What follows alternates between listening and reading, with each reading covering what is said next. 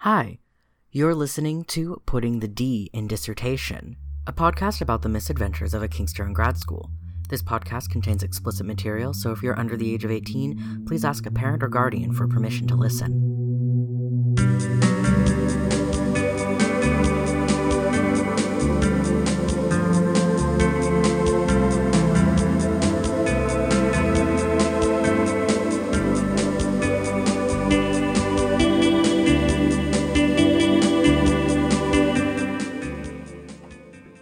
Hi, I'm your host Magic, and this is episode 2 of Putting D in Dissertation.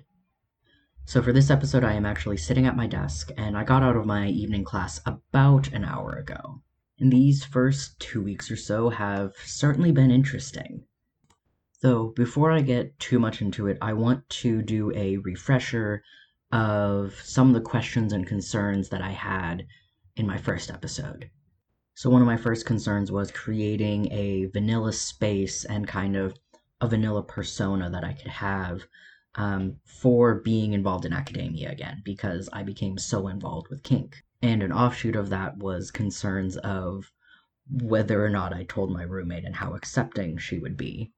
My next concern was based around how comfortable and how welcoming I would find the community, because while there's a general overall kink community that seems to be relatively queer-friendly, if you're not a gay man, there really isn't a leather community. And then just some kind of general questions about what kind of community I would find and what kind of community I would foster around myself, as well as how involved I would get.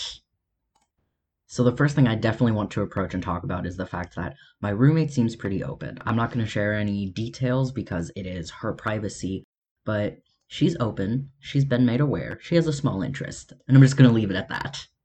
However, in terms of creating a vanilla space for myself in academia, I've kind of already messed that up. I did kind of try and tiptoe my way being like, yes, I have an interest in like the queer and leather community and kind of the kink community as an offshoot, and I have interest in gender and sexuality, but my being so overzealous about my interests may have led several folks to believe and understand the fact that I'm involved with the community. It just wasn't necessarily stated outright. However, my advisor is very opening and welcoming to my interests. She thinks it's amazing that I have such a strong and defined interest in what I want to learn about, and she even helped me put together classes for my extracurricular credits that may aid in my studies. Well, of course, there is no course in leather history. There are several courses that could help me build on that. There are courses in gender studies and understanding queer studies as well. She also gave me some courses in disability studies because I expressed interest in that. I also may or may not have been wearing pieces of leather in my classes. Not like a vest or anything, but at one point I did make the executive decision to wear like a leather cuff in my collar as like accessories. So my classmates probably have figured it out. Today in particular, I was wearing my leather suspenders with my fancy black and white striped button-up, which got me a compliment from one of the other queers in my class, which I was very flattered and perhaps a little shy. However, in terms of the actual community involvement, I have some like good news and some kind of mediocre news in all actuality. In these first 2 weeks, I have gone to 2 events. Well, an event and a half. The first sort of event I went to was a newcomer's tour to one of the local dungeons, GD2, or the Galleria Domain, and it was interesting. It's a very beautiful space, and everyone's so very welcoming and so very nice, but I have not been in a space that was so devoid of influence from the leather community. When I went in and when I interacted with the folks and the staff there, it didn't feel leather, and it was honestly kind of painful for me. But don't get me wrong, it is a beautiful space. It is phenomenal. I know I'm going to have a lot of fun there, but I don't think I will ever love this space. Prior to me going on the tour, I met up with one of the folks that I had been speaking to before I came up to Chicago about the community, and super nice. It was great. She's wonderful. But she reiterated that yes, there is not much of a leather community for folks that are not gay men. And even with that reiteration in person, it didn't prepare me for the amount of disappointment that I experienced.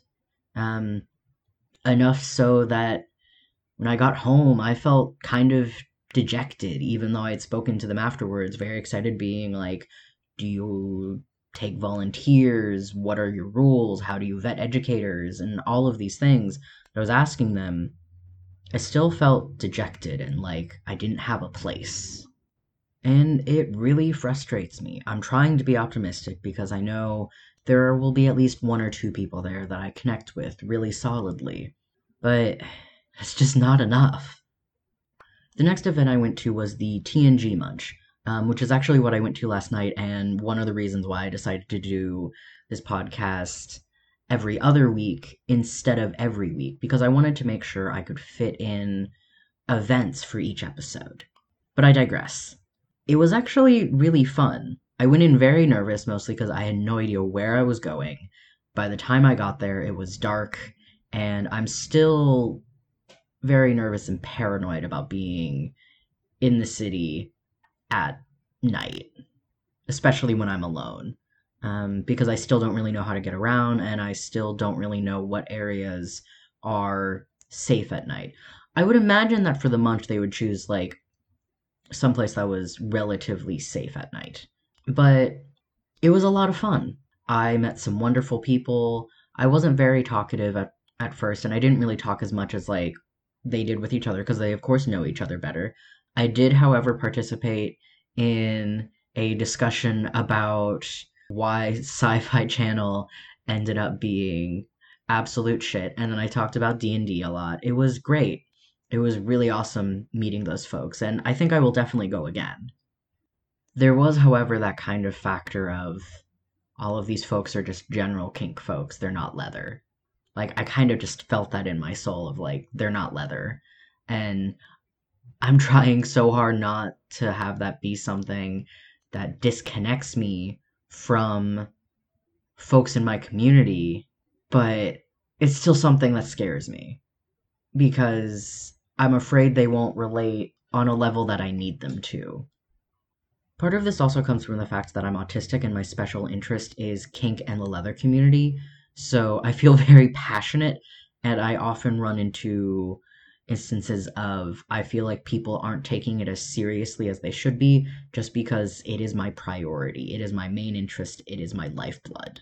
Which was definitely an issue that I ran into quite frequently with the community I moved away from. But in terms of answering the questions of what communities I will be fostering and involved with, um, I will be involved with the general kink community because I really have no choice. But I have a feeling I will become very close to the individual I met up with this last week. But also, part of me has a feeling I don't have to worry about the queer part because just based off of who I saw at that tour and who I met at the TNG Munch, there's a lot of queer folks. And I guess kind of the last question is how involved will I be and how will I balance being a member of the kink community and my studies? And I think this comes down to less of time, like I first thought, and more of money. While all of my courses do require quite a bit of reading and there's quite a few projects that I will have to do, overall it is less work than anything I've done for my undergraduate. In my classes, there is no busy work. Everything we're doing has substance to it. So I won't be spending my time trying to get through quizzes that I have to sift through readings to find the answers to. And while the dual degree program and the averaging 19 credit hours a semester certainly burnt me out and was the reason I had to take 2 years off from school, it has more than prepared me for the kind of work I need to do here. But with the money I have right now is my refund money from my student loans. I'm still applying to jobs in my area and constantly looking for assistantships that might pop up even though the semester's already begun. I do freelance work and produce adult content, but that income isn't necessarily consistent enough to support myself, hence the student loans.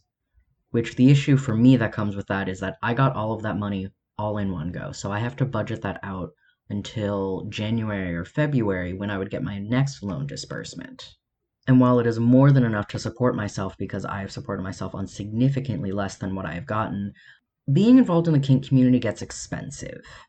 Munches are frequently held in restaurants and bars because it's a munch.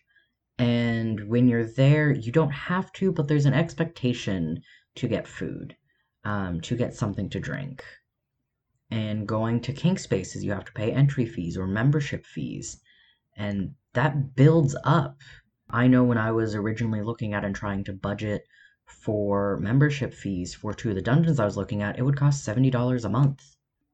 And while I'm almost certain that would be the only cost I would be paying, there are no additional entry fees, that's still a lot for a graduate student that doesn't have a sturdy income. And as I'm sitting here talking about this, I'm just now realizing that if I go to dungeon parties, I will either have to find someone that is willing to take me to them, or I'll have to go to places near the dungeon and wait for like a Lyft or a cab. Especially if I attend dungeon parties the way I used to, I won't be leaving until 2 or 3 in the morning. And while I'm almost certain there is public transit that would be running at those hours of the night, I don't necessarily want to be on public transit with a play bag. Mostly because some of my toys don't necessarily fit in a play bag. The thing I'm chiefly thinking about is the length of rebar I have that I like people to hit me with. There isn't really anything readily available to me that I could put that in that would hide it. I know there are tubes that are probably long enough for it to fit into, but rebar's heavy. And to get something that's durable enough to carry that without breaking, I don't think I have that kind of money. But we shall see how it goes. I may be able to find someone very easily to pick me up and take me to events, or I may get over myself and bring my toys onto public transit. And I'll try and be a little optimistic about how things will end up with me in the community. Maybe my presence can help foster a leather community and get some folks interested. And maybe my connections will be stronger than I think they will be.